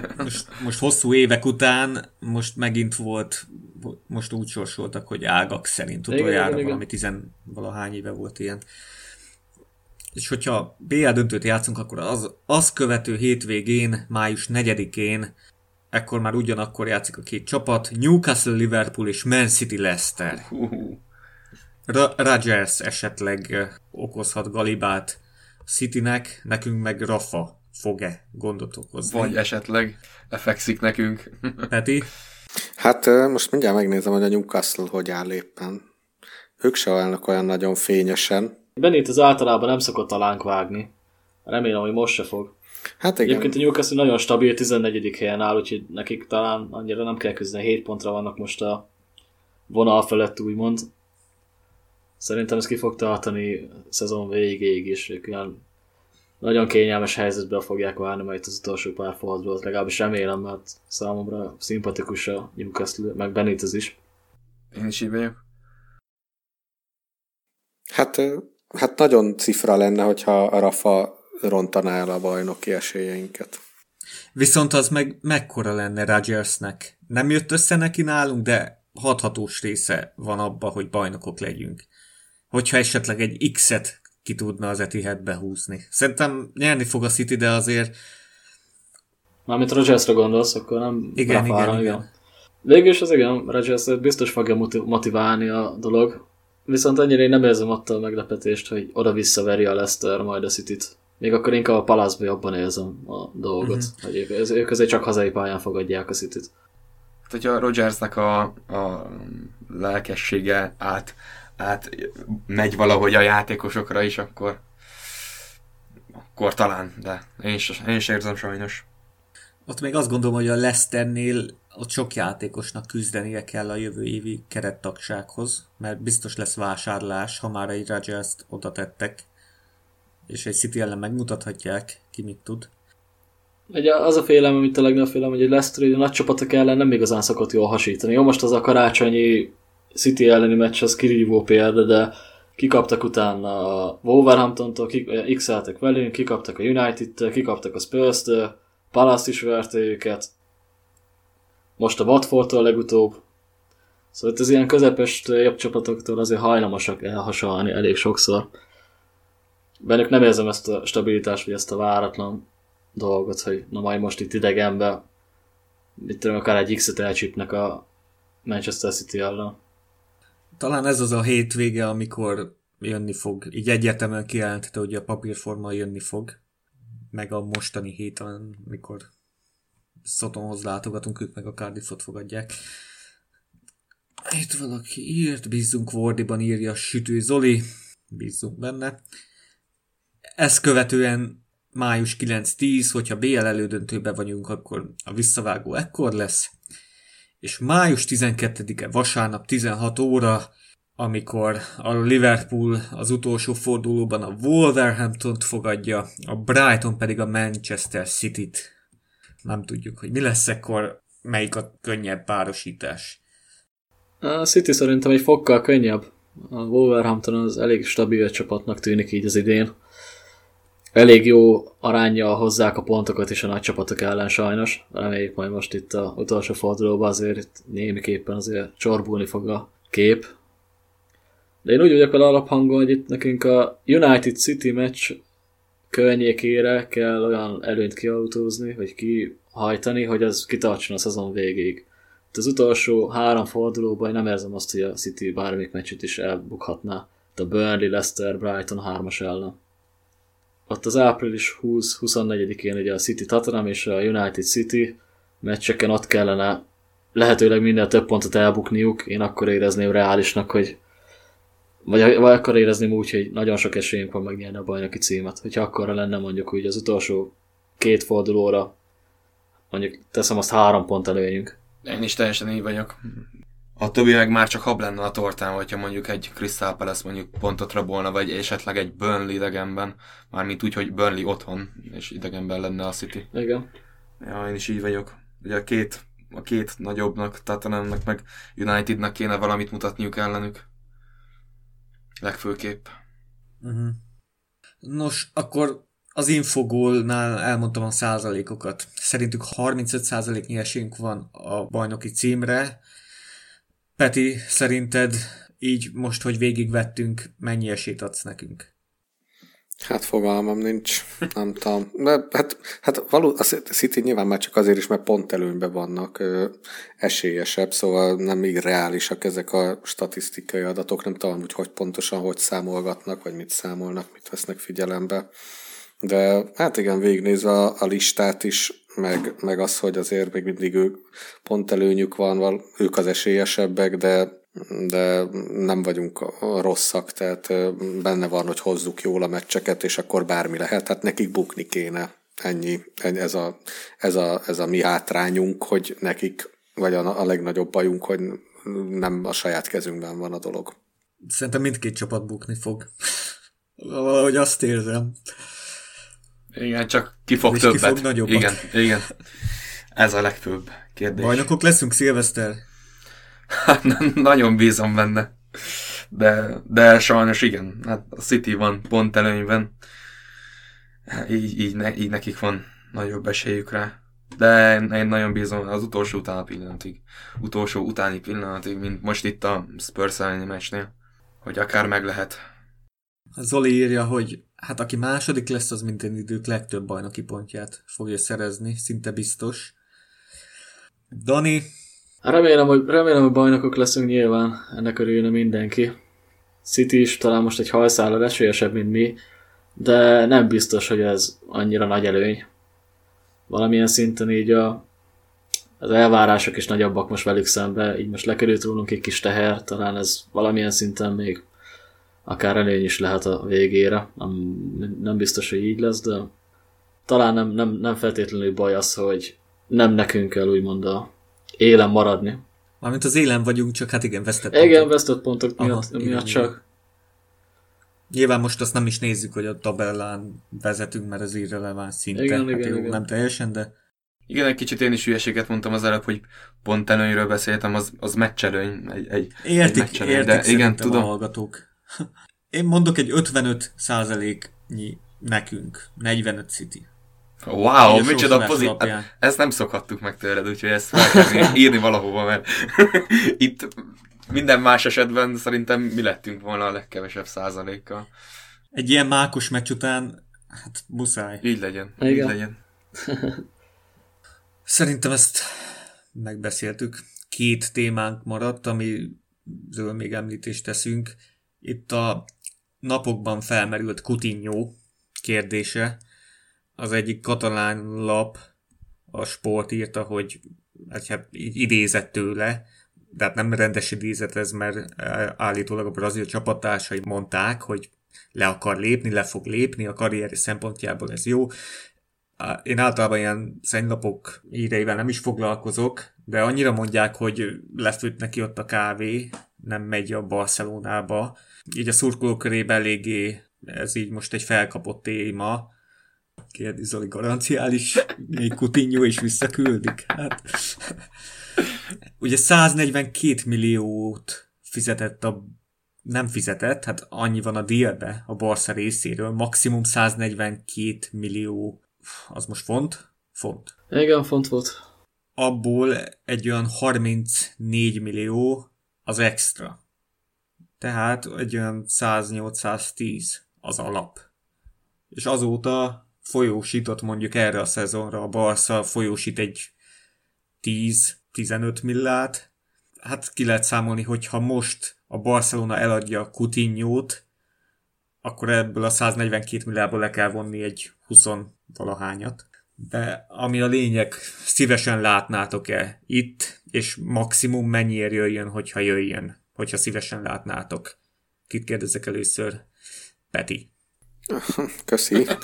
Szóval, hát most azt nem tudom, hogy mennyiért, most azt mondaná valaki, hogy oké, 60 ér a tiétek, tehát megvehetitek 60 milliáért, vagy visszavehetitek, most komolyan szerintem az még mindig kurva nagy pénz, pont úgy, hogy erős formahanyatlásban van, nem tudom, hogy a Barcelonán múlik-e, hogy ennyire nem megy neki a játék, vagy rajta múlik-e inkább, de én semmiképp nem venném vissza.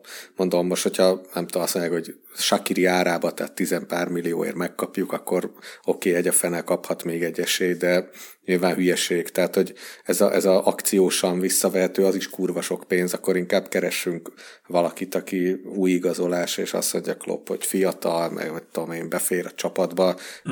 Nyilván van egy csomó kiszemelt most is, úgyhogy én nem venném vissza. Ez is kérdés, hogy Chamberlain ugye visszajön, de milyen formában? Is. Nem tudjuk milyen formában, és hogy Kejt a kezét sem gondolnám, hogy már elengedné Klopp. Meg az is kérdés, hogy egyáltalán ilyen játékost meg akar-e venni, aki konkrétan sztrájkolt. Hát nyilván nem akarja megvenni, szerintem a Kloppon múlik, akkor semmi esélye nincs, hogyha teoretikusan kérdezzük, hogy szurkolói szemmel mennyit lennénk mi hajlandóak fizetni érte, akkor végül is egy jó játék, de hát Klopp, szerintem Kloppnak semmiképp akkor nem kéne. Szerinted kizárt, hogy leigazoljuk? Kizárt. Aha. Szilveszter? Vagy visszavenném-e? Hát nálam ezzel a sztrájkolással elásta magát ugyanúgy, mint Petinél. Hát mennyiért is vettük az Intertől? Annyiért visszavenném. 8 vagy 10 valahogy. És egy ilyen beismerő vallomást akkor. Még mellé. És akkor azt mondom, hogy hát akkor még talán beférsz a padra. Tehát akkor te vissza se vennéd. Hát nem tudom, a szívem azt mondja, hogy nem. Bocsi, srácok, a sztrájkolás az, amit a szezon elején csinált, hogy fájt a háta, vagy nem tudom. Aha. Igen, a kamusérülés. De hát utána még játszott egy csomó meccset, és kb. Élete formájában volt, nem? Igen. Azért húzta a csapatot. Persze. 2 hátfájása volt neki egy augusztusban, meg volt egy december vége, január eleje, de az már... Jó, az valós volt, mert a Barszába se játszott az első pár meccsen. Igen, én is úgy emlékszem. Viszont az egy 3 hét volt, míg ugye nem volt deadline day, de a bajnokság már ment, lehet, hogy csak 2 hét, és akkor Klopp nem tudott rá számítani, kamuzott folyamatosan sajtályokon, mikor kérdezték erről. Hát biztos kellemetlen volt neki. Ja, az biztos, de hát utána játszott, és jól is játszott, szóval én az nekem igen. Nem fáj annyira. Nem hiszem, hogy ez probléma lenne. Nekem nem de mondtad, hogy Kloppnak valószínűleg fáj, mert kizártnak tartod, hogy visszavegyük. Hát szerintem az fáj, hogy utána télen mégis elment. Tehát amikor legközebb volt lehetőség, akkor inkább eladták a francba. Mert hogy nyilván lehet, hogy újra sztrájkolt volna, ezt ugye nem tudjuk. De szerintem az, hogy el akart menni, úgyhogy élete formájában volt, tényleg felhozták, abszolút a csapathúzó embere volt, és így is az első adandó alkalommal mégis újra, tehát a nyári átigazolási szezon után az első lehetőségre újra megint el akart igazolni, inkább szerintem ez lehetett a probléma. Hát ugye ez volt, hogy Klopp azt mondta, hogy nem fog engedni a zsarolásnak, amennyire így lejöttek a hírek, és utána télen meg azt mondta, hogy annyira elvágyódott, hogy felesleges lett volna újra belemenni egy ilyen kötélhúzásba vele, és ezért adták el. Aha. Szerintem ott inkább az lehetett neki szerintem a rossz. Mondjuk ezt amúgy én sem értettem már itt a klubváltásnál, hogy januárt miért forszírozta annyira. Hiszen a Barszába úgyse tudott már játszani a BL-be, a Barca nélkül is megnyerte a bajnokságot, velünk meg még nyerhetett volna egy bajnokok ligáját. Szerintem meg is nyertük volna, hogyha pont ezt akartam volna mondani, hogy sose fogjuk megtudni, hogyha mondjuk a BL döntőben van egy Coutinho-nk. Én azért, hogy a mérleg másik nyelvét képviseljem, én visszavenném. Most mondok egy olyat, hogy 50 milliót egyébként megérne. 50? 50-et. Vagy még abból lejön mondjuk az a 22, amit még nem folyosított a Barca. Nyilván nem egyébként az 50 már, ez szerintem úgy lenne, hogy kb. Az a reális ára. Annyit szerintem megérne. Annyit kreativitásba dob előre, plusz tehermentesíteni is tudja a srácokat. Ugye itt a támadó középpályásaink az éven finoman szólva sem nagyon skillesek, vagy csak időnként azok. Shaqiri is volt egy-két jó hónapja, aztán semmi. Chamberlain ki tudja, hogy fog visszajönni, sérülékeny is, Lallana szintén sérülékeny. Zoli kérdi, hogy vajon ki Coutinho második kedvenc csapata a Barca után, meg hogy tud-e védekezni. Igazából az biztos, hogyha játszana ismét nálunk, akkor mást játszanánk. Szerintem egy 4-2-3-1-ből ugyanúgy beleférne. Mert az utolsó félszezonjában azért már sokat szerelt, tehát beférne. Tényleg itt az a kérdés, hogy Keitával mik a terveink, meg hogy Oxlade lesz a régi. Ez most Kloppon múlik, és Klopp ő bízik a játékosaiban, akik adottak számára, szóval. Hát hogyha Chamberlain tényleg olyan formába tud lendülni, és hát sajnos azt tényleg nem tudjuk, hogy mennyi lesz sérülékeny ezután, hogy vajon erősebb lesz-e ezután a sérülése után, vagy pedig sérülékenyebb, mint Sturridge sajnos. ami számomra nagyon fájó, mert az egyik kedvencem. Hát, hogyha az első és tényleg erős lesz, és nem lesz sérülékeny, akkor azt mondom, hogy nem kell Coutinho. Viszont, hogyha tényleg sérülékeny lesz azután is, akkor nem tudom, fájó szívvel, de visszahoznám a töredékért persze, mint amennyiért eladtuk. Szerintem tudná jelenteni úgy a különbséget. Például itt most a legutóbbi pár meccsünk, amik X voltak, az Everton, United, West Ham, Leicester ellen, ő jelenthette volna a mérleg nyelvét mifelénk, hogy azokat a meccseket behúzzuk pluszba. Hát mert sokszor ugye pont egy ilyen váratlan megoldást hiányolunk mi is itt a meccskommentelők alatt, hogy nincsenek átlövések, nincsenek távoli lövések, nincs, aki meghúzza azokat a váratlan egy-egyenlenéket néha. És ebben szerintem ő sokat tudna lendíteni. Hát szerintem az még egy nagyon érdekes kérdés, hogy igazából, ha igazolnánk, tehát mondjuk azt mondjuk, hogy hozzuk vissza, és van egy adott lóvénk, és vannak más transfer targetek, akkor ki az, aki helyet vennénk meg. Szerintem ez is sokat nyomhat alatba azért ez a kérdés, hogy mondjuk akkor kit nem veszünk meg helyette, kik vannak a célkeresztben most a nyári átigazolási szezonra, tehát hogyha egymás mellé raknánk, hogy mondjuk megvehetjük Coutinhót, megvehetjük nem tudom X-et, Y-t, akkor azért lehet, hogy lennének olyan nevek, akikkel összehasonlítva azt mondjuk, hogy már inkább ne jöjjön, szóval önmagában lehet, hogy ez akár még jó ötletnek is tűnhet, de mondjuk talán, hogy 22 éves, nem tudom, valakit, akit szívesebb behoznánk, valami német ilyen fiatalt, nem tudom, ezeket állandóan bedobálják a bundásból, ugye, hogy kiket lehetne megvenni, akkor szerintem inkább valaki ilyenre menjünk rá. Másfelől viszont lehet úgy is közelíteni a dolgot, hogy Coutinho azért már letett valamit a Premier League-ben, ismerik is a szurkolók, viszonylag kevésbé van arra esély, hogy befürdünk vele, úgymond, hogy jaj, hát tudom én, úgy járunk vele, mint például Keitával. Ilyen szinten akkor inkább Coutinhót választanám, mint mondjuk Brentet, vagy Bailey-t a Leverkusenből. Vagy Havertz. Hát a Havertz az is inkább central midfielder, ez középség középpályás. Amúgy Csak arra felmondom, hogy hát itt már gyakorlatilag ismerjük. Persze, van PA tapasztalata, én is ugyanára gondoltam, amit te mondtál. Csak azon gondolkoztam, hogyha mikor így egy klub harcol a Premier League címér, a BL címér, ilyen óriási költekezés nem várható szerintem. Írja Zoli is, hogy Shakirit is teljesen ki is felejtettük. Tehát őt azért még ne érjük le, ő is itt van. Keita is itt van, Exlade is. Én Keitát se írnám le, ugyanúgy, ahogy Shakirit se. Jól mondod. Hát ha reálisan nézzük, azért nem nagyon fog ide Coutinho jönni szerintem. Szerintem se. Tehát most tényleg erről beszélünk, miközben annyi középásunk van, mint a fene. Igen, még Ox is most jön vissza. Tényleg. És ne feledjük, hogy mit mondott róla Klopp, úgy várjuk vissza, mint egy házastársa a másik fél. Coutinho-nál nekem még visszatérve rá, ami furcsa, hogy neki a Barcelona az álma, az élete, róluk álmodozik 7 éves kora óta. Miért gondolná azt egy másfél év után, vagy egy év után, hogy neki le kell lépni a karrier szempontjából? Miért nem akar bizonyítani? Nem nagyon értem, ilyen fura ez nekem. Szerintem maradni fog a Barszában. Én is így vagyok. És talán az lenne a legjobb forgatókönyv, ha maradna, és továbbra is folyósítanák utána az extra pénzt. Hát erről azért a spanyol bulvár sajtó elég sokat ír, és azért ez nem csak kacsa, tehát tényleg kifütyülik a szurkolók is. És miért? Komolyan. Miért? Aha.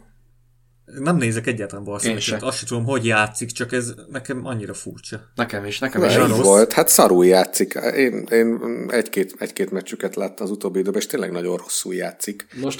Mostanában konkrétan alig játszik egyébként, én azt néztem, mert itt Hát igen, de amikor megkapja a lehetőséget, akkor meg folyamatosan alul teljesít, szóval nagyon nem szeretik most már. A legutolsó azt mondja, hogy meccseken zsinórba játszott, azt mondja 82 percet, a válogatottat nem nézzük, előtte 0, 70, 80, 12, 15, 79, 23, nagyon változó. sokáig csere volt, és volt, amikor a Dembélé, meg nem tudom kicsoda egyszerre volt sérült, és akkor megint visszarakosgatták a csapatba, azért volt sok perce az utóbbi pár mérkőzésen, és nem játszott jól megint. Amúgy nekem ez így teljesen meglepő, hogy neki nem fekszik a La Liga. Főleg, hogy már volt az Espanyolban, és ott mennyire ment neki. De én egyáltalán nem is ezt vártam, nem tudom, miért nem megy neki. Szerintem lassan térjünk át Coutinho-ról, ha még valaki akar valamit mondja, de mondok pár ilyen apró hírt, aztán ha valakinek van hozzáfűzni valója mondja, és aztán az Ádámnak a kérdését még bedobom, és akkor vége az adásnak. Oké. Akkor itt az apró hírek. 4 apró hír, hogy a Grujic maradna még egy szezont a Hertában.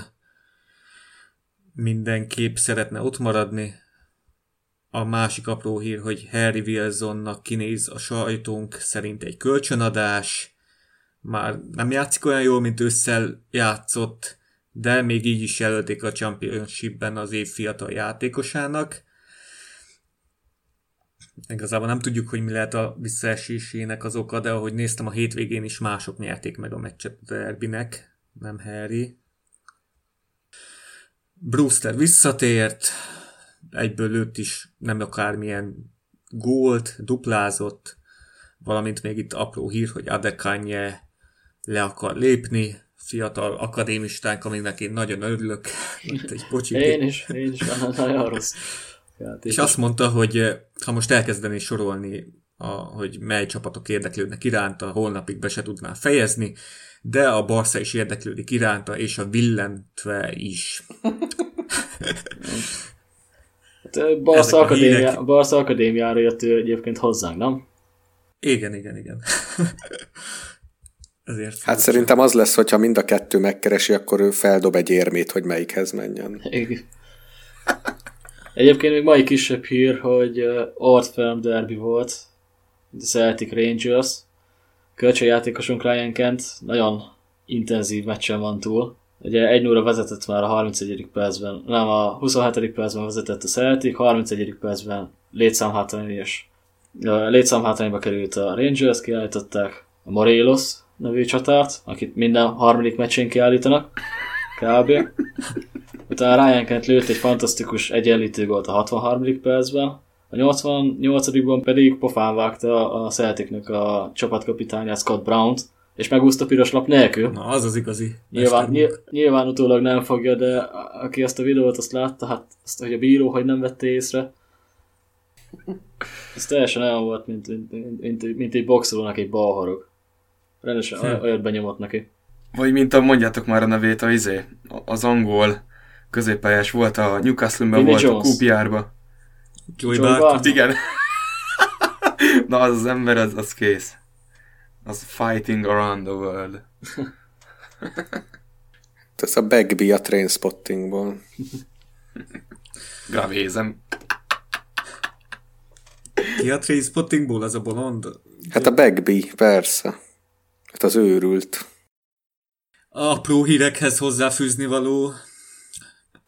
Hát itt nagyon sok minden elhangzott, szerintem ezek tök jó témák egyébként. Én a Wilsont sajnálom kicsit, szerintem télen, amikor ott nagyon mennek ki a szekér, kb.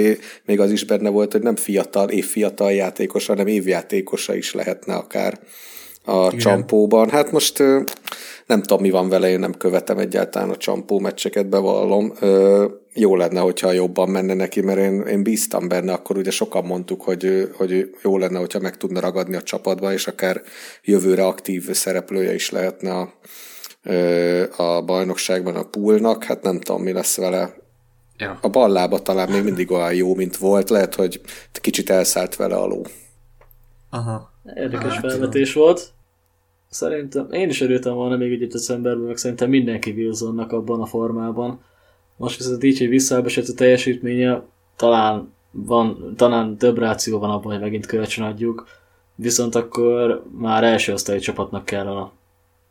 Már igen, Championship-el már még egy évvel sokra nem megyünk, inkább akkor nézzük meg, hogy mit tud a Premier League-be, egy ilyen Burnley, Soton-szerű csapatban, Newcastle csapatban, attól függ, hogy ki marad bent, ki jött fel, aztán majd lesz valami. Abszolút egyetértek, hogyha még egyszer kölcsönnánk a csampóba, akkor inkább adjuk el. Szerintem most tök jó érne is még pénzt. Szerintem akár ilyen 20 milliókat is, vagy akár többért is el lehetne adni. Hogyha első osztályú csapatnak sikerül, akkor azt maximálisan támogatnám. De hogyha előszezonban visszatér a jó formája, én még mindig adnék neki egy esélyt, meglátjuk. Ugyanígy. A Derby County amúgy, igen, a Derby County amúgy playoff helyen áll, ugye? Az első... Most hát szerintem most éppen a környékén vannak, hát van amikor a vonal alatt vannak, van amikor a pont felette. Elég változó. Azt hiszem a hétvégén nyertek. Így van, 6-1-re mészárolták le a Rotterdam United-et. Igen. A most pont a 6-ok, de igen. Csak egy ponttal van mögöttük a két csapat is, Bristol és a Middlesbrough. Igen. Előttük is csak egyen van az Aston Villa. Meg lehetett az a playoff, de az elég sűrű ott a mezőn. Sheffield, West Brom, Aston Villa, Derby, Bristol, Middlesbrough. Ebből a 6-osból most a Bristolt kivéve gyakorlatilag bármelyik kettő feljuthat. Igen, ott az első 4 nagyon elhúzott a West Bromtól felfelé. Ja. Igen. Hát még ha apró hírek, akkor Grujicsot is emlegettétek. Nekem nagyon szimpatikus játék, nagyon sérülékeny sajnos, de amúgy nekem nagyon szimpatikus játékos, meg én nagyon szerettem, amikor játszott párszor tavaly az első csapatban is, a Hertában is álltak nagyon jó, ugye itt első kézből van infónk, mert Dárdai több interjúban magyar lapoknak is mondta, hogy mennyire szuper játékos, kb. A legjobb középpályás, akit ő valaha látott a Hertában, ami nagyon jól hangzik, de nem tudom, hogy a stílusa mennyire fekszik nekünk, vagy milyen poszton tudna jól játszani. Úgyhogy én nem sok esélyt látok rá, hogy megragadjon nálunk, de amúgy tök jó lenne. Én sem tartom valószínűleg, hogy itt Grujicsnak hosszú távon lesz jövője. A Hertha, nem csúnyán mondva, kvázi az ő szintje. Jól is megy ott neki, szerintem ad egy végleges deal keretein belül is. Talán érdemes lenne elgondolkoznia, hogy ott marad. Mondjuk Pali szerint meg pont, hogy a Hertha nem az ő szintje, mert annál sokkal jobb.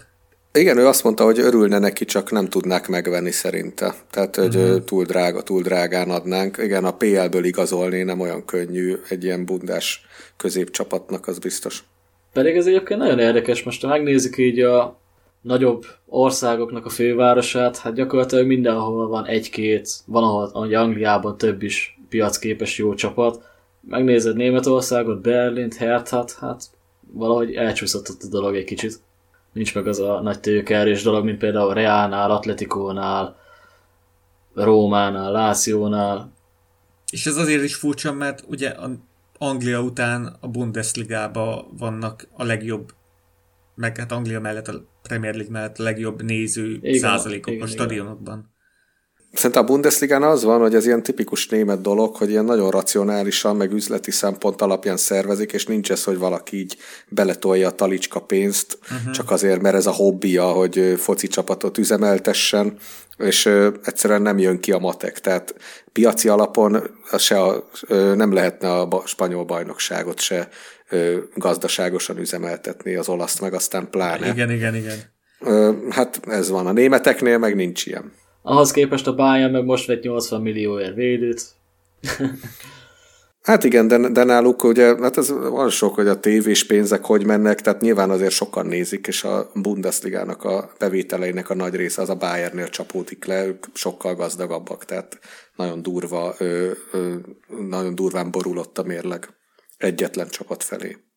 De ez a La Ligában is így van, a Barcelona meg a Real felé. Nem tudom, az Atlético hogy tud egyébként ott megmaradni, valószínűleg, most nem ismerem pontosan ott a tévés díleket, de valószínűleg ők is sikeresen kiharcoltak maguknak valamivel nagyobb szeletet, de sehol nincsenek a Premier League-hez képest így se egyébként. Egyébként visszatérve Markóra, Grujicsra, számomra nagyon szimpatikus figura. Tökre el tudtam volna képzelni így, de ez úgy látszik nem fog összejönni. Mármint, hogy így nálunk.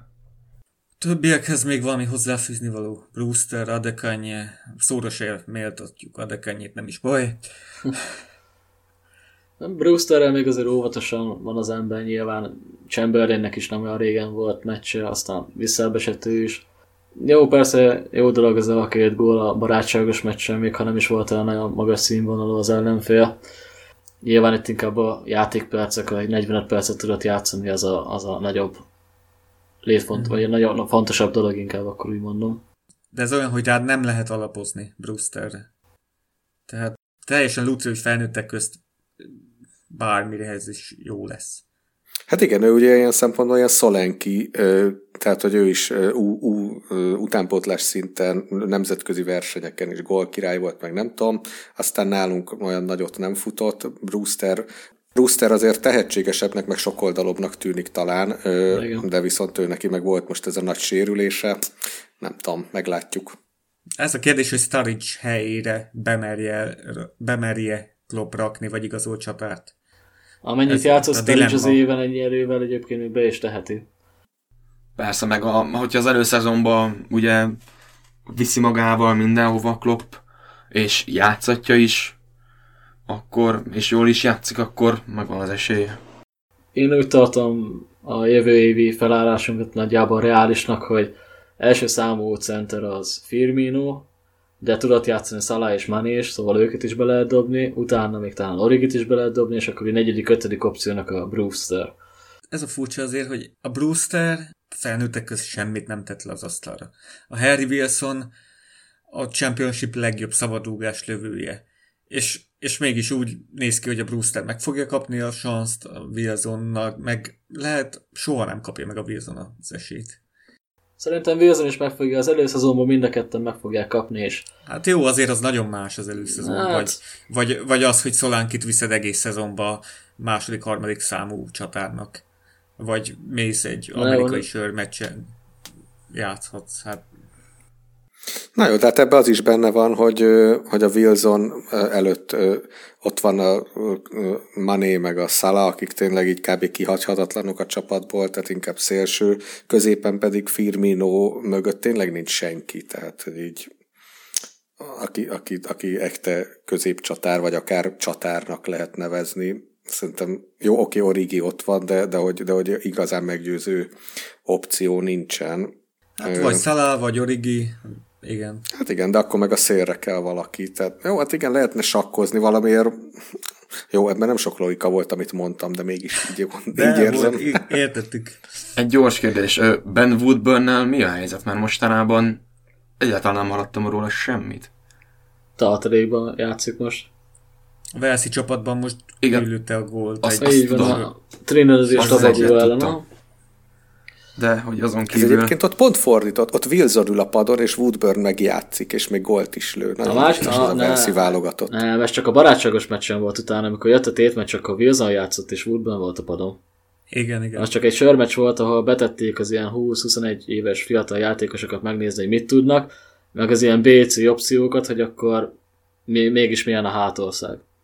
És egyébként nagyon gyenge meccs is volt, mert én az első 45 percet azt még úgy egész jó figyelemmel követtem, de nagyon gyenge volt a színvonal, tényleg egy megye egyes meccsre kimész. Van olyan iram, mint azon a Wales, Trinidad és Tobago meccsen volt. És milyen gólt lett? Azt le tudod írni, vagy hogyha láttad? Így hát így bemellett egy méterről körülbelül a kapuba egy beívelt labdát, vagy lapattant, nem is emlékszek már pontosan. Az igen. Dani, ki is volt az a játékos, aki iránt a Barca érdeklődött és már lelépett? Tőlünk? Igen. Hype volt. Fiatal játékos volt? Tudom, vagy nem. Akadémista volt. Nem ugrik be a neve. Német Krisztián? Középpályás volt. Most adtuk el valamikor. Jaj, tudom. A Oxford United-be játszik a harmadosztályba. Brannigan. Cameron Brannigan. Aki iránt a Barca érdeklődik, annak a vége. Előtte azt hiszem, hogy Rositer iránt is érdeklődtek, nem? Vagy ez nem. Woodburn iránt érdeklődtek. Woodburn? Ja. Tehát a Barca vitte volna Brannigant 5 évvel ezelőtt, mikor még csak a Tarcsiba jól muzsikált, kim voltak a megfigyelőik a Tarcsi meccseinken. 2017-ben érdeklődtek Woodburn iránt, Coutinho-t el is vitték. Meg most Adekanye, aki tudjuk, hogy mennyire agy nélkül focizik. Tehát aki iránta a Barca elkezd érdeklődni, ott gondok lesznek. Kivéve talán Suárez és Mascherano. Ők azért a pozitív igen. kivételt képezik ez alól. 2 világklasszis. Hát Woodburn nagy kérdés, mert nem játszik felnőtt focit, nyilván kölcsön kell adni. Neki jövőre is kölcsönözhet be, és az a baj, hogy sajnos csak a Championship-be fogják bevállalni. Az a baj, ez az idei szezonja nem sikerült úgy, hogy reális legyen neki egy Premier League csapat. Sajnálatos. Meg vele az a gond, hogy nincs posztja. Tehát ő 6-os, 8-as, 10-es, szélső. Center, igen, mikor mi? Én ilyen Coutinho posztba képzelném el Woodburnt. Én pedig Firmino posztba. Hogyha egy kis... Én meg 6-osba. Szóval... 6-osba Woodburnt? Igen. Komolyan? Ja. Hát akkor inkább hamarabb mondanám 10-esnek, mondjuk irányítónak, vagy ilyen fazonszabásznak. Hát ja, én is mélységből irányítónak. Én meg egy Hendo pozíciójában, amikor 6-os volt, abba simán. De így egy egyértelmű pozíciója nincs, az a baj, és így nem is tudja ilyen komolyabb csampócsapat kölcsönvenni. Így, a Sheffieldnél szélen játszották. Nem a válogatottban is igen. Szélső. De Tarcsiban meg általában 10-es vagy csatár, ott inkább centrális pozíciókat foglal el általában. No, szerintem még egy témánk maradt, térjünk most már arra rá, mert Ádám nevű hallgatónk kérdezte 1 hónapja, és nem nagyon reagáltunk rá, de akkor ezt még bedobom. Én reagáltam rá, mármint írtam rá, csak aztán elfelejtettük ugye bedobni. Így szólt a kérdés, hogy következő adásban a szabadrúgás lövőkről egy kibeszélésre nem gondoltatok? Hogy mindenki megvitatja, kit gondol alapszabi lövőnek és miért. Szilveszter, tiéd a kérdés. Hát nyilván az első számú az Trent a beíveléseknél is. Ha Shaqiri pályán van, akkor is? Hát akkor így megosztva. És a szögletek is megosztva, meg hogyha Milner is ott van. Hát igen, a Shaqiri, Trent, meg Milner, ők mindegyik jó pontrúgók, úgyhogy de nálam Trent lenne az első, aztán, hogyha szabadrugáshoz kerül a sor, akkor Trent vagy Shaqiri, ha pedig szöglet, akkor szöglet vagy külső beívelés, akkor Trent vagy Milner. Hát igen, VVD is. Itt Zoli közben írja, hogy Van Dijk is nagyon jól lőtt régebben szabadrugásokat, úgyhogy de őt viszont nem láttam még nálunk rúgni. Zoli azt írja, hogy Trent, Shaqiri, Van Dijk és Salah se rossz. Van Dijkot az olyan Gerardos lövéseknél tudnám elképzelni, vagy amiket David Luiz szokott csinálni, hogy lekészítik, és akkor boom, teli drüsszel megbombázza. Igen. Látjátok, ezzel kéne egy nagyon jó Coutinho, mert ő ebben is jó. Itt van Trent. Nem kell. Egyébként nyilván nálam is Trent lenne itt az első számú opció. Szögleteknél esetleg még ugye Milner szokott odaállni, vele elégedett is vagyok ilyen téren. Más nem nagyon. Hát Shaqiri-nak sincs olyan rossz lövőtechnikája, például a United elleni meccseken például az engem nagyon felbosszantott, amikor lőtte befelé a labdákat, és teljesen embert alig talált vele, így az ötösön szállt, ötösön ment kifelé a labda. Az nekem ott benne nagyon megmaradt. Talán azt hiszem az a meccs volt egyébként, hogy... Az idegenbeli? Igen. Most a második olyat... El is felejtettem azt a meccset meg. Fú, az olyan... Vagy amilyen lövőtechnikája van, és ahhoz képest amilyen kivitelezésekkel dolgozott azon a meccsen, hát ez vérlázító volt, szerintem. És a mai meccsen milyen volt, hogy Origi odaáll, és ahogy nézi, azt hittem, hogy kauzik. Szalámet elengedi. Mindegy már Szalámet felé koncentrál, mint a kurva élet, és akkor... És mégis ő lőtte el. Nem is nagyon láttam Origit szabad lőni. Full középre az első ember kilőtte a sorfalba. Gerardosan próbált volna, tudod, ellőni a sorfal között. Na mondom, azért nem releváns a dolog, mert Szalámek felé lőtte volna. Úgyhogy... Hát, de ott volt Trent is, én meg azt hittem, hogy Trent fogja ellőni. Végül. De aztán tényleg úgy odaállt, hogy akkor már tudtam, hogy ő fogja ellőni. Most itt Trentet, hogyha kivennék ez a képletből, mert mondjuk teszem azt, ő is mondjuk viszonylag sokszor sérült, gyakorlatilag a nagy szabadrúgáslövő specialista nem igazán van a csapatban. Hogyha a Trentet kivesszük? Igen. Igen. Shaqiri. Én őt se tartom nagyon annak. Hát, még talán őt, hogyha a csapaton belül kell egy rangsort felállítani, akkor igen, de mondjuk most így a top szabadrúgás lövőkkel összehasonlítva a világon, nem érezném, hogy nagyon versenyben lenne velük. A Wilson versenyben lenne, ha itt lenne. Az biztos. Igen, csak ő meg a mezőnyben nem biztos, hogy... Szóval egy olyan lövőtechnika, mint mondjuk Ronaldónak, Messinek, Coutinho-nak van, azt talán csak Trentbe érzem egyedül, hogy majd ő megugorhatja. Bélnek van még. De mondom, tehát ősszel Wilson, erről volt poszt is a Facebook oldalunkon, ősszel Wilson, igaz, hogy kis minta alapján, de Messi szinten rúgta a szabadrúgásokat. Kis minta, tehát hogyha ezt 3 éven keresztül lőné, meg azóta le is romlott, mert azóta nem hallok róla, hogy sok gólt lőne Szabiból, de ősszel meg volt neki ez a 20%. Ezt osztom, hogy Trent itt a legjobb, és Coutinho simán ő lenne a legjobb, ha itt lenne. Peti? Hát ugyanez, sokat már ez nem tudok hozzátenni. Nyilván Trent a legjobb lövőtechnikájú, vagy hát nem tudom, lövőtechnikájú, de igen, ezeket a beívelések alapján, meg ugye neki az első nagy gólja is tavaly a segítsenek Hoffenheim ellen, ez egy szabadrugás gól volt. Igen, azt gondolom, hogy ő lenne az első. Egyébként Salah, igen, hogy ez a biztos, hogy fölé lőni, szerintem ő egyébként nagyon jó ballába van. Én lövetném vele a baloldali, vagy a kicsit jobbról előtt szabadrugásokat. Nem szokott annyira rosszakat lőni, de valóban nem emlékszem, hogy olyan túl sok szabadrugás gólt lődözgetnénk sajnos. Keita.